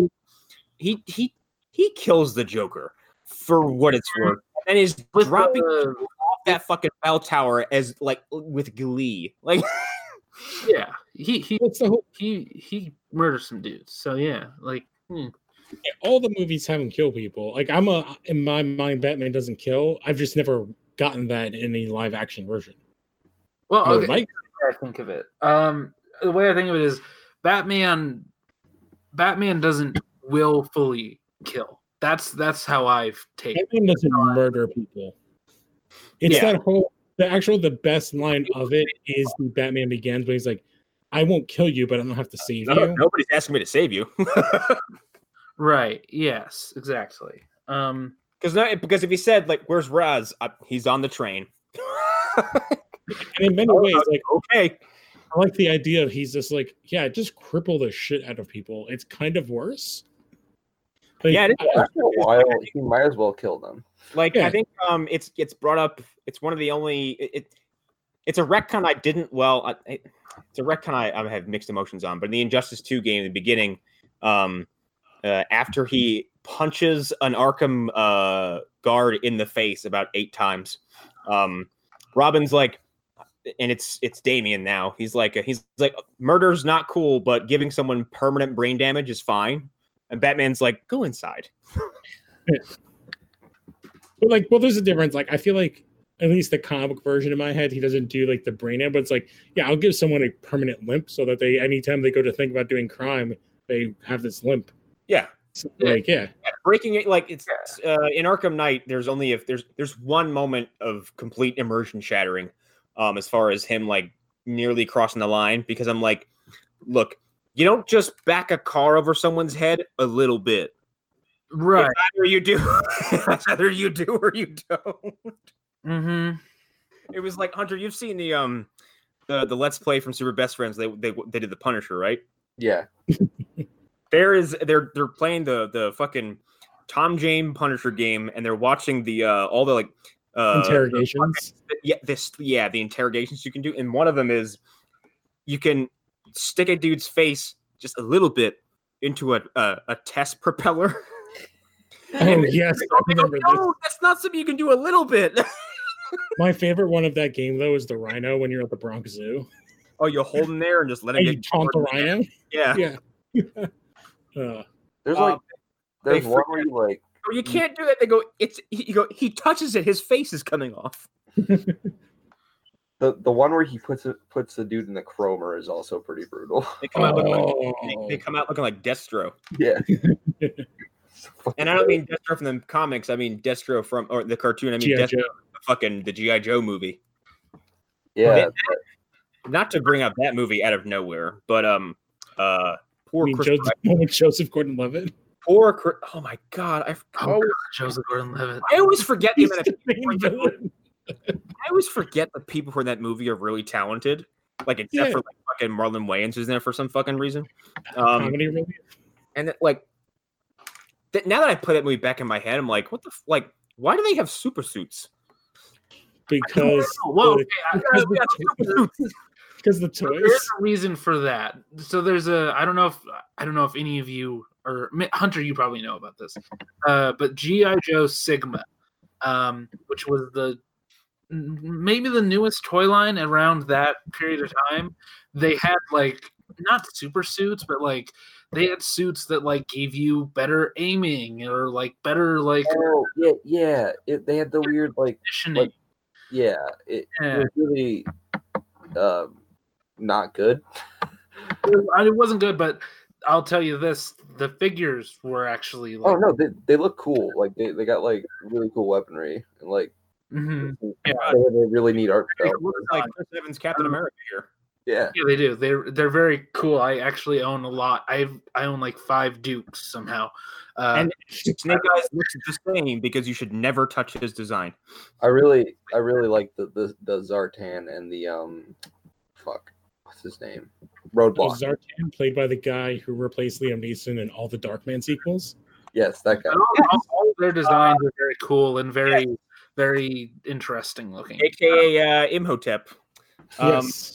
But some of the suits are like strength, and like there's a super suit that gives you like super strength. It was like a remodernization of the old toys where it's like, oh, this is like a firefighter guy. He has like a firefighter suit. Yeah, I guess what bothers me more about this movie is like one that in both movies, 2 giant major cities around the world are completely destroyed. Yeah, London is gone after the first one. No one ever talks about it. They do the same thing to London in the second movie. London is ripped from the surface of the earth and completely destroyed. There's 9/11 times 3 happens. Like that's not even no. The entire city is gone. Oh, 9/11 times 1,000,000 is what I said. In the second movie, every like nuclear armed like country fires their nukes at once. Like yeah. So like that world is so irrevocably fucked. Yeah, and like it is, but like it's that whole like that nanotech corrosive weapon hits the Eiffel Tower and then just destroys the whole fucking city. Is that the first one or the second one? The first one. Yeah. Well, the second one is actually like I like a lot. There's some like interesting things in it. The second one has blind RZA. Oh, God, RZA's ridiculous in it, but like what's his name? Ray Stevens is awesome. Yeah, Firefly. Oh, everything between the ninja characters is all fantastic. The cliffside fight with him and Electra's in it. Yeah. Yeah. And then basically how she got Electra is like doing this movie. And then right after that, it's him and Storm Shadow in that hallway fight. I'm like, these two can just go at it all fucking day. Also, I love how that movie disregards the first movie, but it has to acknowledge it at the same time.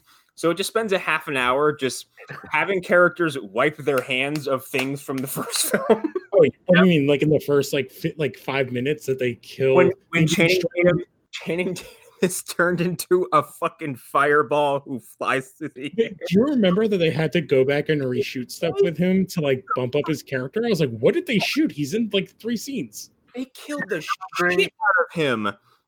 That one's great. Kelper Commander gets a new suit, and then he turns to Destro, and he's like, "No, you're out of the band," and just he done fucked up, kid. Not to distract us, but I've been doing some Photoshop in the background. I want to get your guys' opinion on what I've oh done. boy. But yeah, Destro doesn't even get. Oh my god, what the fuck? Is it a heart? Yes. Oh, it's an actual human heart. I love it. Are his fingers missing? Oh, okay, this is gloves. I thought looks like he had like zombie hand. Blood. Yes. So I take this as a sign of approval. Yeah. Yeah. But yeah, Cobra gets a new suit that people seemingly just bring him. Yeah, he gets a comic cartoon accurate suit. Clothes. And it turns to Destro and that's the first and last time Destro is ever seen or mentioned.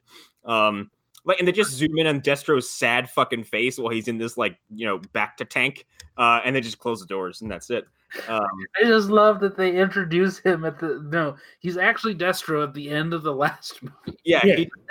His origin story is the end of the previous film and the beginning of the next one. They're like, okay, you're fired. And then Storm Shadow, who was stabbed in the chest and dropped into a tank of cryogenic chemicals, is just back. Yeah, but it's because he's fucking awesome.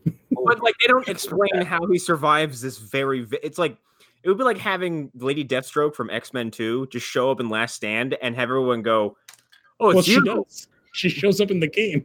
That's supposed to be canon to that universe. Shitting me. No, she's like the main villain to the X2 game. Do they ever bother explaining that? Healing factor? No. Healing factor that works. Healing factor doesn't suddenly make you not buoyant. Let me try to. Trapped under a base. She was trapped underwater in a base, which was then covered with water. Yeah, it was like the say like the Infinity Gauntlet, that doesn't work. It was the game Wolverine's Revenge, and you go back to the base, and she's there, and she's like starting it all back. Troy McClure movie? I mean, this isn't how their healing factor works, but maybe if he cut off a finger and the finger regenerated, like Deadpool style, cutting her body parts off one at a time to get the metal out, Well, I think Wolverine would recover. He would grow back appendages. Wiggle your big toe, and someone's like, "Doesn't work that way." You cut off the toe, and then the toe grows a whole body, which I guess is the thing that Deadpool can do. Yes, he literally at one point was just the hand. Mm-hmm.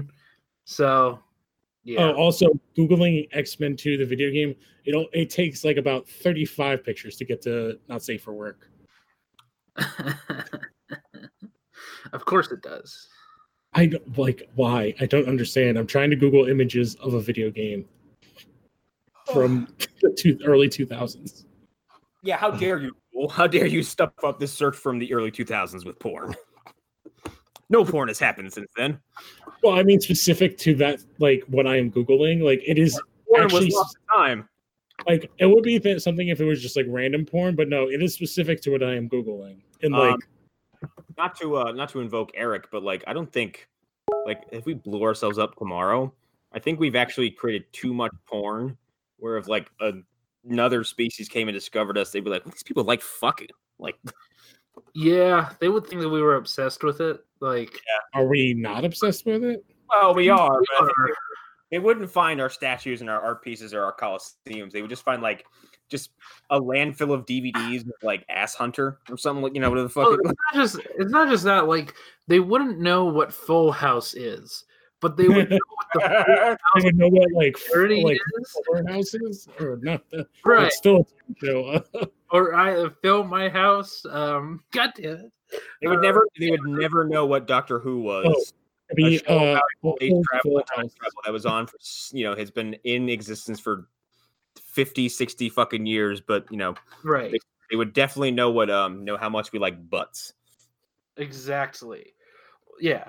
And this is funny because while watching Captain Marvel, I still like how the MCU does this, where it's every time we're visited by something, they're like, "Oh, it's a planet full of fucking monkeys." Everyone, I love it. We're the fucking mud hole of the universe. Oh well, that's when in a DC recently has done like anytime they talk about, it's like, yeah, their planet's name is Dirt. I don't know why they call it that. That's true. Wow. Yeah, like yeah, they do like some variation on that because I'm trying to remember the last one I read, but it was like I think it's so like some shithole like backwater. I think it was a Green Lantern book, the one that Morrison is writing. It's like, yeah, it's some like garbage, like unevolved like planet, and they call it soil, I think. It's just like this one joke that's across the DC books. You can kind of take the reverse of that also. Like, who are the Klingons named? What's Klingon named after? And their planet's called Kronos, and it's like, is that like their word like sword or something? Like, it's the whole thing. If we're going to go down this rabbit hole, is like, all right, so we live, the group of us in the United States of America. We refer to other countries by names. They don't refer to their own countries by the names that we refer to them as. That's true. They have their own names. Don't. Yeah. Yeah, so like Spain is España. Germany. Yeah, Japan is not like it's Nippon. Nippon. Yeah, and I know when that blew my mind the first time. I was like, "What do you mean it's called Japan?" Like, where do you think that the derogatory racial term comes from? Wait. The NIP. I've never heard that. That must be like old school. Yeah, that's like World War II racist lingo. I've only ever heard, and I apologize, but I've only ever heard Zipperhead is the only one I've ever heard, and that one was that not used in the Clint Eastwood movie? Yes, it was. Wait, no, what Nip or I'm so sorry. Nip, any of them, they're all in it. But I thought they were all in. They are. But that character is, he's supposed to be kind of a racist person. But yeah, like I think you're right. There's a lot of them, and then everybody talks about how racist it is, but it's even more ridiculous that his arc in that movie is learning not to be a racist because he makes friends with somebody who isn't white. Because that's how that works. Racist people just stop becoming racists after they become friends with people. His end goal in the movie was like an old guy who doesn't like. It's not wrong, but it is an It's oversimplification to the extreme. He is an old piece of shit who does die for someone else needlessly because he's not armed and gets shot to death by a bunch of people. But it's hard to like wipe away how terrible he is in the first hour of the film. Yeah. Talking to this little fucking Asian kid using language he would use when he was probably threatening people to kill, like threatening families in Vietnam or some shit like that. Yeah. I would say though, like, and I'm trying to dance around. I don't think I'm going to hear this. So at like a recent gathering with my in-laws, my wife's grandmother was like, yeah, my mother was really racist. And then everyone at the table looked at each other like, wait, so you're saying she was, but you're not? Kind of a look. Right. And it's because like she would drop the N-bomb at everybody. That was like her mom. It's like, no. I only say it when I'm in like, or I only have certain views. I don't say like things to people's faces. Casual racism. Yeah, I mean, I won't say what my great grandmother used to say, but she, the stories I've heard are not great. Just some of the casual things she would say about Black people in particular. So yeah, like it's weird. Just I have lots of sweet memories of my grandpa because he was incredibly loving with me and my siblings and was very good to us. However, I had my hat on backwards one day, and he looked at me and said, "Hey, that's how the black kids wear them." Did he use that exact terminology? Yes. Oh, well, that's not good. He told me not to wear my hat that way because that's how black kids wear them. That could have gone way worse. Oh, yeah, it could have been. It's an example of, like, you probably had some, no pun intended, a lot more colorful thoughts on that. Yeah, I mean, that's growth. I think. Well, that's how growth works. It's incremental. And I guess he did not like Motown music or blues singers at all either. But He's just that is anecdotal, and I can't support any of it 'cause I never saw it with my own eyes. I don't know. I mean, I might have to fight him if he was. I don't know if he's alive or not, but yeah, I might. He's very much not. Good, so I don't have to talk. Are we about to turn another of my dead relatives into a meme? Yeah, there's no AIDS ghosts. Oh man. If there's an afterlife, I'm gonna meet my Uncle Sean in wherever plane of existence we're going to. And I'm gonna meet him. Arms are just gonna be out like the fuck. I feel like I don't know him, but I feel like it would even be that. It would just be like a look. And then just an awkward, they're just waiting. Your hell is the awkward pause of eternity. I'm like, I'm like, you're not mad, you're disappointed. He's like, so disappointed. He's like, the joke wasn't even that funny. I would be okay with it if it was like, how kept coming up and you never stopped it once. But I'll be like, yeah, but we're both dead now. So who cares? Nothing matters. We made it. We're here. Whatever this is. All I remember, like, to cut a tide. Here in the soul world. Hi, Bucky. There's nothing stranger. I will see you again in 26 years. Yeah. There's nothing stranger though than like, because like my grandma was like from Korea, like straight Korean, like looking at somebody who is a minority, like being racist against other minorities, even ones that other people would consider the same minority as you, because she hated the Japanese because she's Korean. Okay. Asian racism is fucking crazy. It's fucking insane. Oh yeah, very specific. Like I would say anybody specific. Have any of you seen Ali Wong, either of her two specials on Netflix? No. I really have. I love her, and she talks about how there's a difference between, I can't remember what the one term, but it's basically like white Asians and jungle Asians. Oh God. And that her and her husband are both half white, half jungle Asian, but they're different on each. So like her husband's half Korean, half I think like Taiwanese, and she's half Chinese, half Vietnamese. And she's like, when we have bad fights, it's like our jungle Asians come out. It's just like, oh my God. But it's like, I know all the things she's talking about. Like, that's what it is. It's the same, like, on my other side, like, there's Hispanic, like, they're just as bad. Like, I think it was a Dat Fan when he was. Oh, God, yeah. He was a fucking thing. I remember one bit he talked about where he said his mom would always find a way to ask him why he's dating a white girl. And he's like, she's like, Dat Fan, try the corn. Dat Fan, try the chicken. Dat Fan, why you date the white girl? And he's like, because mom, I'm not racist. Right. Yeah. Or something. I don't know what happened to that guy. He went where that joke, his real jokes went away. He went the way the rest of his comedy. Yeah. I don't know. And there's like, there are Asian comedians like standing everybody. If like, I would say like, go look up Bobby Lee. Like Bobby Lee's fucking crazy. And I love his like stuff when he talks about his childhood. Every time he shows up on someone else's podcast though, I'm like, did you escape from somebody's trunk? Yes. Yeah. One of the best things, if you have time, go to YouTube and pull up the what is it called? It's him, or it was Ari Shaffir's show that he had on Comedy Central. That's not his anymore. But it's like the two of them and another comedian that was Ari's ex-girlfriend talking about like what happened between the three of them and how Ari Shaffir beat the shit out of him. My God. Yes. And like it became this because he started hitting on his girlfriend, who was another comedian, right like the day after they broke up. Oh. And it's like hilarious because they basically go through the three of them's point of views of the story. Oh man. It's called This Is Not Happening. And it is ridiculous. Oh. Who likes excuse me. I saw someone on there.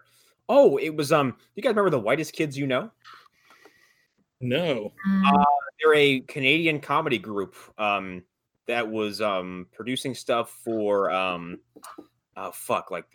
what's that fucking independent movie channel? IFC? Yes, they were the independent film channel. They were producing shows for IFC and had a YouTube presence. And it's bizarre comedy. Some of it's aged really well, some of it not so much, like the race war bit. But they faded because the two of their lead guys made a movie that I'm sure you all remember called Miss March, where one of them goes into a coma and wakes up to find out that his girlfriend's been a playmate for a few years, and they have to go stop her from appearing in Playboy. Yeah, that sounds familiar. Yes, I don't remember this at all. I stopped seeing from them, period, after that movie came out because it was a fucking dud. And then suddenly that dude showed up on This Is Not Happening. I was like, oh my God, you're still funny. And a story about how I guess they went on some trip to Mexico. And then they came back and then had to go back to Mexico for something. And he was so freaked out about having to go back because he had such a bad experience that he flipped a bitch in the middle of fucking traffic going into Mexico. Oh, I've seen this. Threw himself into the lane going out of Mexico. Yeah, they're like the only people. The Border Patrol was like, you can't do that. Come over here. They're like, you have to get back in that lane and go into Mexico. He's like, you can't fucking make me go back to Mexico. He's like, I'm an American, goddammit. He's like, I'm an American. You can't make me go back to Mexico. Yeah, I remember seeing that. Now, once you said like the getting like freaking out about going back to Mexico, This Is Not Happening is a rabbit hole of amazing stories from like tons of people. Like I always love the Joey Diaz ones, but there's some, I can't remember the comedian's name, but he tells one where he ends up playing beer pong at his house that he grew up in when he's in his like 30s with and Sons from Mumford and Sons, just like the rest of the band, but not the main guys, and the Detroit Tigers. And it's like his parents' house, and he's like, I call my sister, I'm like, shit's about to go down. Mumford and Sons is about to play the Detroit Tigers in beer pong because they think that they're going to beat them. And she is like, and then my sister's in her prom dress, which he's like, all credit to her that she still fits in it. And then my dad comes down and is like pissed off. He's like, I have to go to work in 3 hours. And looks around and is like, is that Justin Verlander? And goes back to bed. Dude, it's like just a ridiculous story and each one of them is like themed. But they're so good. Like some of them, there's ones that have like multiple people like to tell them. Like there's another one with Ari Shaffir and his friend, and they both do acid, and it's the two of them talking about their different trips because they end up breaking off at a certain point. Where one of them is literally running through Beverly Hills, tripping on acid. God! I think I saw Tom Segura do one of those too, but I don't remember. Oh, when he OD'd. Okay, there it is. Yeah, the Tom Segura OD one is awesome. Tom Segura, I had to check out more of because I stumbled upon him accidentally when they animated his bit about watching Making a Murderer. It's just him, like it's him. First of all, he starts waxing about the people of Wisconsin. He's like, it's a show about a convicted murderer, and the most attractive person on the show is the person who's in prison right now. He's like, everyone else in that city is fucking hideous. Yeah, his podcast that he does with his wife, who's also a comedian and who was also in Road Rules, is great. Oh shit! Yeah, his wife is Christina Przynski. She was on Road Rules Australia. I'll have to look that up because that actually sounds familiar. Yeah, it was like her. And she's hilarious. Yes, and their podcast is great, and like all this stuff. One of my favorite things he talks about is like, you wouldn't know it because he looks super white, but he's half. I can't remember. He speaks fluent Spanish because his mom is like full, like she's an immigrant from like. Weird. He looks like super white. Looks like Dan Harmon. Yeah. Yeah. But yeah, so there's a lot of weird stuff like that. Yeah. Like Louis C.K. is like Mexican actually. I think I've heard that before. Yeah. I think we can actually start to wrap on this. It's 9:20 by me, so I'm sure it's after midnight for you guys. Yeah. Yeah. And there's 9:20 plugs, but Lou's here, so it's going to still take. I'm just going to say go to losthorror.wordpress.com, find all the podcasts, listen to those. If you're listening to this, just subscribe and listen to the shows and rate and review. The abridged plug. I see. I've been Connor McGraw. Since we didn't do intros to start the show, by the time I thought about it, we were too far in. So, thank There, now you know which voice this is. You can check out Movie Dumpster. Mario Brothers is coming out soon. We just recorded Child's Play 3. That is a bad movie. It's real bad. It's really fucking boring. And what we actually had on for that episode was a friend of Sean who recently, before recording that episode, got out of basic training. So he had lots to say about the military academy presentation of that film. He also has a YouTube channel where he talks about novelizations of films. And guess what movie has a novelization? Child's Play 3. Oh. And he has weird insight from the book that is not present in the film that actually might have made the film a little funnier. But he's also got a bunch of weird novelizations from other things. And I think he said, I think it was a Child's Play 3 novelization you can find on the internet for like $150 because it's no one has it. Really rare.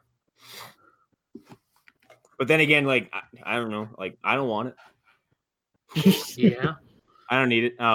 I have an incredible amount of disdain for Child's Play movies, so that comes up a lot through the recording. But yeah, Mario should be out this week, so keep an eye for that. And then I have no idea what the fuck we're doing next. So yeah. All right. Let's see. I've been really busy, so Lost Haro Pod is on a little bit of a break till me and Eric can record some episodes. But we should be back shortly. Again, since I've been busy, I haven't really been able to do much MASH stuff or get on Hunter about making sure that we have MASH stuff to do. So listen to the older back episodes, and we'll have other MASH stuff out very shortly to make up for the dry spell that we're in. So yeah, I guess that's my stuff. If you find me on social media, go ahead, but I'm not going to tell you my account or whatever. Like, I don't care. So yeah. And Eric isn't here, so really we have no way to properly derail the ending of the show. So let's get out of here. Yeah. Bye. Bye. Oh yeah. Sarah Sanders is only quitting because she has to go back to the bullet farm to wait for a Morton. My political joke. Damn. Yeah. Fuck Rob Liefeld. Bye.